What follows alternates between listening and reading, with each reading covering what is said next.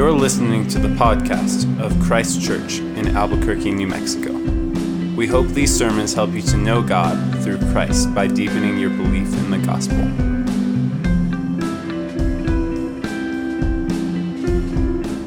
Our Father, we are thankful for this evening, for your word to us, for this context in which we can gather as your people under your word. We pray now that you would make much of Christ, our advocate and our older brother. We pray these things in Jesus' name. Amen. You may be seated. Man, this is great. I have never preached from the back of a truck, nor sat in a truck cab right before getting up here to preach. This is just a regular old hootenanny. Well, good evening, everyone. If I haven't met you, I'm Nathan. I'd love to meet you afterwards over a cup of coffee that maybe, never mind. It's gone. It's gone. But we are so glad to be able to join you all here this evening on this, our fourth anniversary together as our church. It's so good to be outside under the sun. A tiny reminder that not all things are terrible these days. What a great day. Everyone in the world, though, does recognize that there is some degree of terribleness to some degree or the other. Everyone in the world knows that not all things are right in the world, and everyone in the world is looking for answers to make the world right. Many might look around at the world and their own unhappiness, perhaps even, and think, if only the vaccines were out and more readily available. Still others might think, if we could just get the right people elected on Tuesday, or if the economy was doing this or that, or if those in power were acting in this way or that, if I could only get the right job, if I could only marry the right person, if I could only marry a different person, things will be right in the world, or at least in my life. Many in the world think today that all the problems in the world are indeed out there, and the solution must also be outside to fix all of those outside problems. On the other hand, if you were to find yourself, I don't know why, wandering into Barnes & Noble, remember those bookstores, or even just to get onto Amazon, entire sections of books are dedicated to self-help, to self-care, and issues of money, diet, popularity, education. Oprah Winfrey once said that while there are indeed certainly problems out there, the answer she prescribed for us was to look within. She said, "This place of connecting to something deeper within ourselves is available at every moment. The more stressful and chaotic things are on the outside, the calmer I have to get on the inside. I can just go inside myself, go back to my center, and remember what is most important." And there's some truth to what she's saying. But she's saying that while there are indeed problems out there on the outside, the solution to that is not a solution from the outside, but the solution is to find the problems, or the solution to the problems on the inside. Now, while the Bible certainly does have lots to say about the problems out there, the overwhelming theme and story of the Bible is not the problem or problems out there, but the problem in here. Unlike Oprah, the Bible teaches that, in fact, the answer or solution to the problems within do not come from within, but come from outside. This Sunday, we're going to take just a one-week break to consider these few verses from the letter of 1 John. And 1 John is all about problems and solutions. It's about fellowship with God, what prevents fellowship with God, and how things are ultimately made right.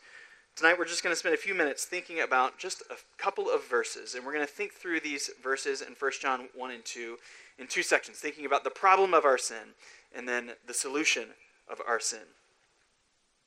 Before we actually get to these first two verses in chapter 2 that Crystal read, John said, "My little children, I am writing these things to you." So what is he saying when he's saying, "I'm writing these things"? Well, throughout chapter 1, John has talked about seeing and beholding the glory of Christ, and then he straight out says why he is writing this letter. If you have your Bible, in chapter 1, verse 3, John tells you why he is writing this letter. That you might have fellowship with us. That is, that you would share in the fellowship with the triune God that we, the apostles and those whom he is with, that he is writing this letter in, that they are experiencing. If you have fellowship with us, he is saying, then you have fellowship with God. He's not saying fellowship to God through us, but fellowship with us as we fellowship with God, so that you might know God, that you might enjoy God. And then he goes on to say in verse 5 that the main message that the apostles heard from Jesus was this. Perhaps surprisingly, if you were to sum up the message of Jesus, what might you say? What might you expect John to say as he heard Jesus teach for those many years? But he says in verse 5 that this is the message of Jesus, that God is light, and in him there is no darkness at all. We start here. We start with God. If we miss that God is light, the holiness of God, then we miss everything else about the world. We'll miss the magnitude, the reality of our sin, our darkness in light of God's light. We'll minimize the effects of our sin and how it actually prevents fellowship, joy with God. So very pastorally and compassionately, John says in chapter 2, verse 1, "My little children, I am writing these things to you so that you may not sin."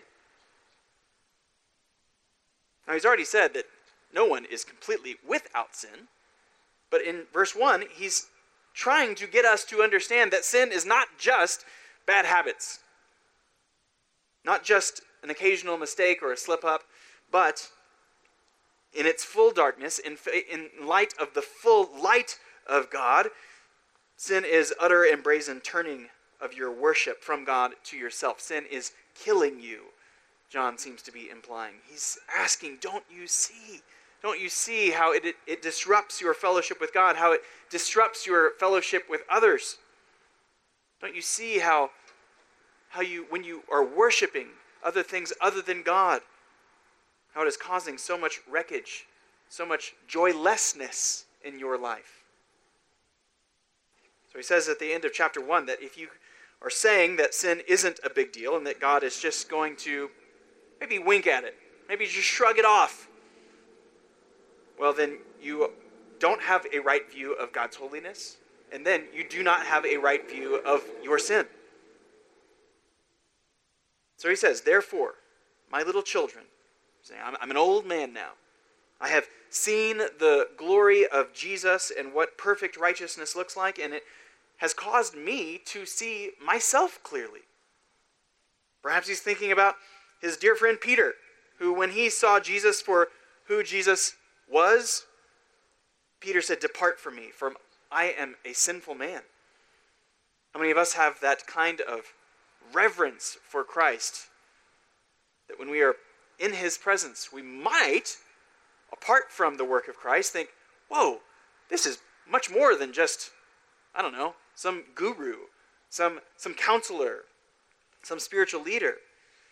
No, John is reflecting on his own life and seeing the devastating effects of sin in his life and in others, and therefore then he is writing these things to his audience and therefore to us so that we may not sin. He's saying, I am longing for you to want satisfying fellowship with God more than the things that promise satisfaction but then never deliver. I long for you to hate your sin because you see it as ugly, as twisted, as misdirected, soul-killing worship. The problem of sin is gigantic. It's cosmic. It has fractured your fellowship with an eternal and holy God in just the day-to-day moments of misdirected worship in our life. And so the problem, beloved, isn't outside of you, but it is within. The problem with the world, with the universe, is here. And if the problem is within, then the solution then certainly cannot be within either. We will never find or muster enough willpower or self-care to make this kind of selfishness, this kind of self-worship just go away. Which seems very hopeless. The bad news actually is very bad news. But then makes the good news of the good news very good news indeed. Which now gets us to the solution of our sin. Keep reading in verse 1 of chapter 2. John says, but if anyone does sin, which again is all of us, as he explained in the second half of chapter 1, then we have an advocate with the Father, Jesus Christ the righteous. And we don't use this word a ton these days, perhaps thinking like maybe a social worker, an advocate. But an advocate is just someone who speaks on someone else's behalf. The modern courtroom lawyer is a great example of an advocate. The defense lawyer knows the law much better than I do. The defense lawyer has gone to law school, has passed the bar exam, is legally certified to defend me. But what is a defense lawyer actually doing? Well, a defense lawyer is trying to prove your innocence. If he is or she is arguing on your behalf, your defense lawyer is trying to prove your innocence. That is why sometimes the reputation of defense lawyers can be less than stellar. Now, I'm a firm believer in innocent until proven guilty, and I think our justice system should provide good lawyers for guilty people. But even the best defense lawyers sometimes know that their client is indeed guilty, and they still try to argue the case to make the system prove that they are innocent. It's a good thing, but perhaps arguing the case as if the defendant is innocent. And that's the reality of the charges that are indeed brought against us as every human being. That I, the defendant, know that I am guilty. I, along with the witnesses, the spectators, the judge himself, know that I am guilty. I have not lived my life in perfect love for God and in perfect love for my neighbor. Even my defense lawyer knows that I am guilty. But what makes Jesus Christ the righteous, our advocate, different than a defense lawyer?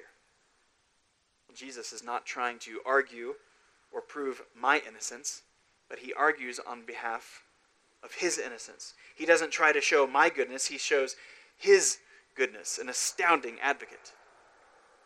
And what is the title that John gives to Jesus in verse 1? What does John call him? He calls him Jesus Christ the righteous, which is enormously important. In order for God to be just and for Jesus' sacrifice on our behalf to be worth anything, Jesus must be perfectly righteous, perfectly obeying the law when we did not. Jesus lives the life that we should have lived and died the death that we should have died. And having lived and died for us, what does John say about Jesus? In verse 2, he says he is the propitiation for our sins. Now, if we don't use the word advocate very much, we certainly don't use this word in wider culture, even in our church culture perhaps. What is propitiation? Simply, propitiation is a sacrifice that quenches or absorbs God's wrath. And that is that our sin deserves God's wrath. I don't think we like that idea very much.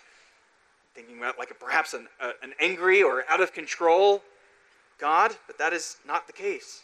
It is good that God is just, that he cannot and will not tolerate our daily and active rebellion, that he hates that we are ruining ourselves and ruining the world. Sin is completely against the nature of God. Remember, God is light, and God hates it, and we should want him to hate sin. But if Jesus is the propitiation for our sin, if he quenches and absorbs God's wrath against our sin is now poured out onto Jesus so that we are now looked favorably upon by God. And not just moving out of our enemy of God status, but then as we progress into chapter 2 and chapter 3 of 1 John, we see that we are moved into his beloved children. Look at what John says in chapter 1, verse 9. If we confess our sins, he is faithful and just to forgive us our sins. Now, I think if we were to write that verse, we might write that differently. If we confess our sins, God will be what? What might we fill in those blanks with? I think we might say something like, if we confess our sins, God is merciful, God is gracious, God is kind to forgive us our sins. But that's not what John says. He says that he is faithful and just to forgive us our sins. I think we tend to think about Jesus going on our behalf before God the Father, asking for mercy on our behalf. Jesus goes to the Father for the 10,000th time, and he's like, I know it's Sherman again. For the 10,000th time, he screwed up again, Father, but please just give him another chance, just 10,001. Give him the 10,001st chance. And then God the Father begrudgingly lets us off the hook again. That's not what John says. God is faithful and just to forgive us our sins. In his wonderful little book, J.D. Greear says in this book, Stop Asking Jesus into Your Heart, which is a provocative title for a book. But he says this: the basis of God's forgiveness is not mercy, but is justice. Jesus paid the full penalty of our sin. Not an ounce of judgment remains. It would be unjust for God to hold the sins of Christians against them any longer, for he would be requiring two penalties for the same sin. You see what he's saying? He says if your spouse pays the power bill, and then the power company comes and sends you the same bill and asks you to pay, you would rightly protest that as unjust. Two payments for the same bill. In the same way, for God to exact one drop of punishment for the believer for his sin would be requiring two penalties for the same sin. Jesus suffered the full extent of God's judgment, and all that is left for me is acceptance. The reason he titled this book, Stop Asking Jesus into Your Heart, is because J.D. Greear got baptized 4 times as a small child and as a teenager. He would ask Jesus into his heart, and he would be baptized. Then he would continue to see sin in his life. He would come to the conclusion, well, I guess that first time of asking Jesus into my heart, and then that first time of baptism didn't really do the job. So then he would decide to ask Jesus into his heart again, get baptized again, and maybe this time it'll be the one. Try again and again and again.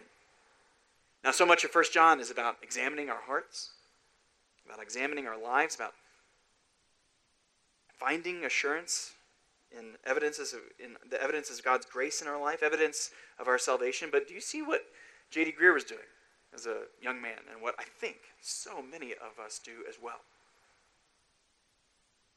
He was waiting to clean himself up before actually trusting in the finished work of Christ. Waiting to trust in his own work of sinlessness before he was trusting in Jesus' work of sinlessness. The problem with mere self-examination is you're never going to like what you see. You'll never be without sin. In fact, the more you grow in grace, the more aware of sin you will actually become. And so, as we've said a few times in the past 4 years, if I were to ask you, Christian, if you're a Christian, when did God save you? There's a lot of truth to the answer if you were to answer that question, when did God save you? If you were to answer 2,000 years ago, on a cross, on a hill, just outside of Jerusalem. If you're a Christian, there was certainly a moment of conversion in your life when you trusted in that work of Christ on your behalf. But the work of salvation occurred for you 2,000 years ago, when Jesus said, "It is finished," and he meant it. And he has borne the wrath of God, that he has appeased the wrath of God, that he has taken the punishment and consequences for sin so that you will not have to, so that I will not have to. That you, when you are trusting in him, united to him by faith, you will not have to bear the judgment of God any longer. Salvation is accomplished. Salvation was accomplished 2,000 years ago. I think perhaps theologically we understand the imagery of God's wrath being poured out on Christ on the cross, but I think too often we fear that while God the Father has poured out the wrath of on Christ on the cross, he has left just a few drops. He's held on a few drops just for later, just for when he really screws up again and again and again. So when God gets really angry at us, he's got a few more drops to pour out on us. But this could not be any further from the truth. He is faithful and just to forgive us our sins because of Jesus Christ the righteous, the propitiation for our sins. There's a big, big difference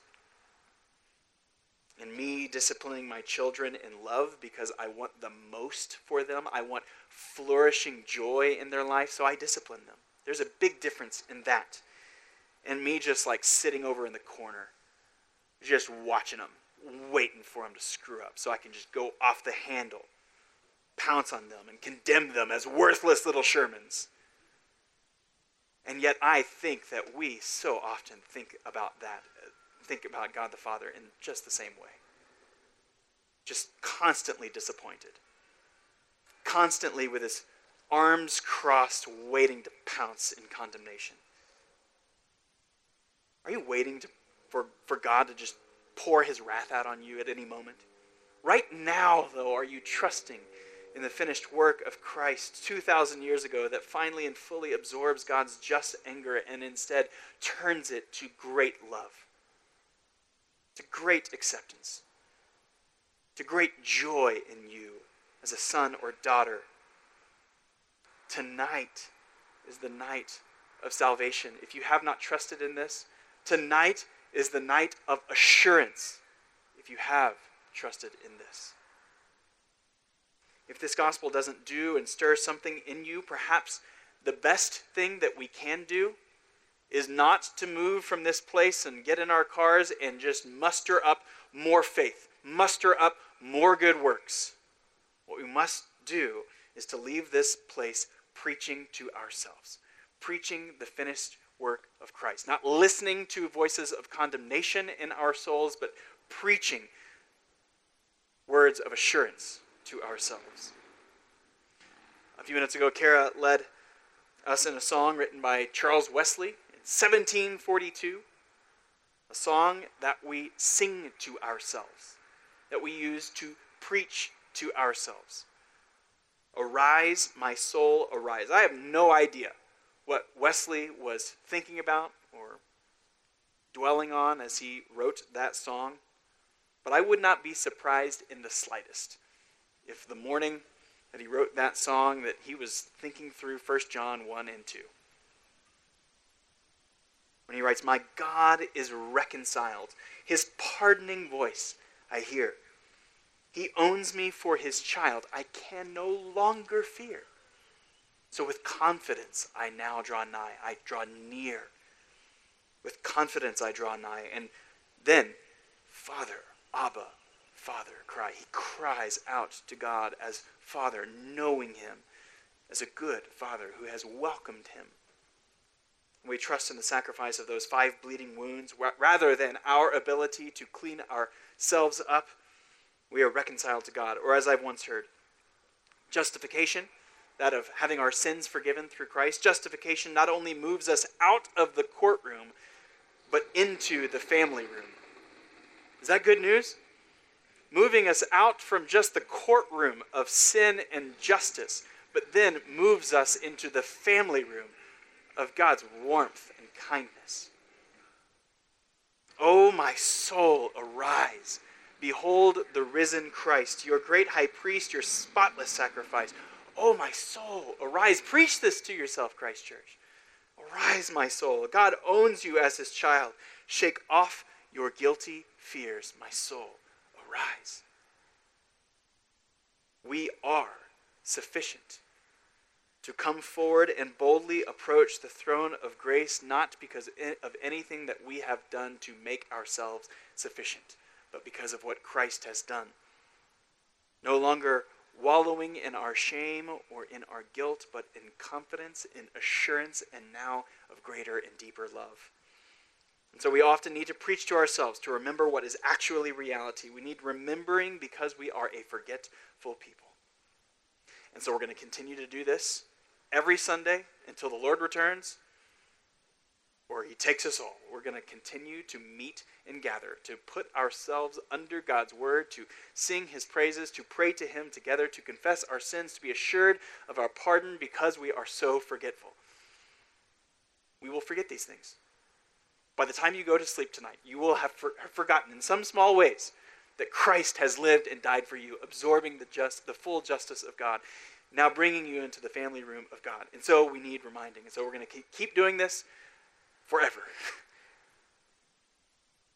As we've often said, you can only backslide so far in 6 days, so come on back next Sunday, and we will remind ourselves again and again. If you are just joining us or visiting with us this evening, we've been working our way through the book of Acts. We decided to take a 1 week break from that, just to think about the good news of the gospel, to think about our namesake as a church, Christ Church. We preach Christ every week, but thinking about his full and finished work in 1 John.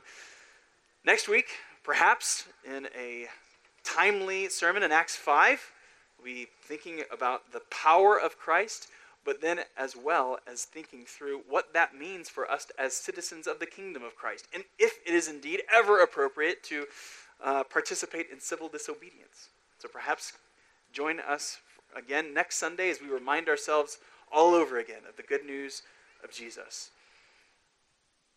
But let me pray for our week as we do. Our Father, we confess to you that we are forgetful. We confess to you that we put our faith, even as your children, we continue to put our faith in our good works rather than Jesus's. But Father, we pray that you would give us great assurance. Lord Jesus, we pray that you would draw near to us and that we would be assured of our union with you. Holy Spirit, we pray that you would point us to the finished work of Christ, that we might walk by your grace. Father, we pray now that you would make us a church, walking in our assurance of pardon, in our nearness with Christ, that you might transform us, that you might, by your grace, make us a people prepared for good works as you have created us to live, that we might not sin. Not because of our good efforts, but that we might have more flourishing joy, the abundant life, Lord Jesus, that you have come to give us. We pray now, Father, that you would give us a week full of assurance because of the finished work of Christ, Jesus Christ the righteous. And we pray all of these things in his powerful name. Amen.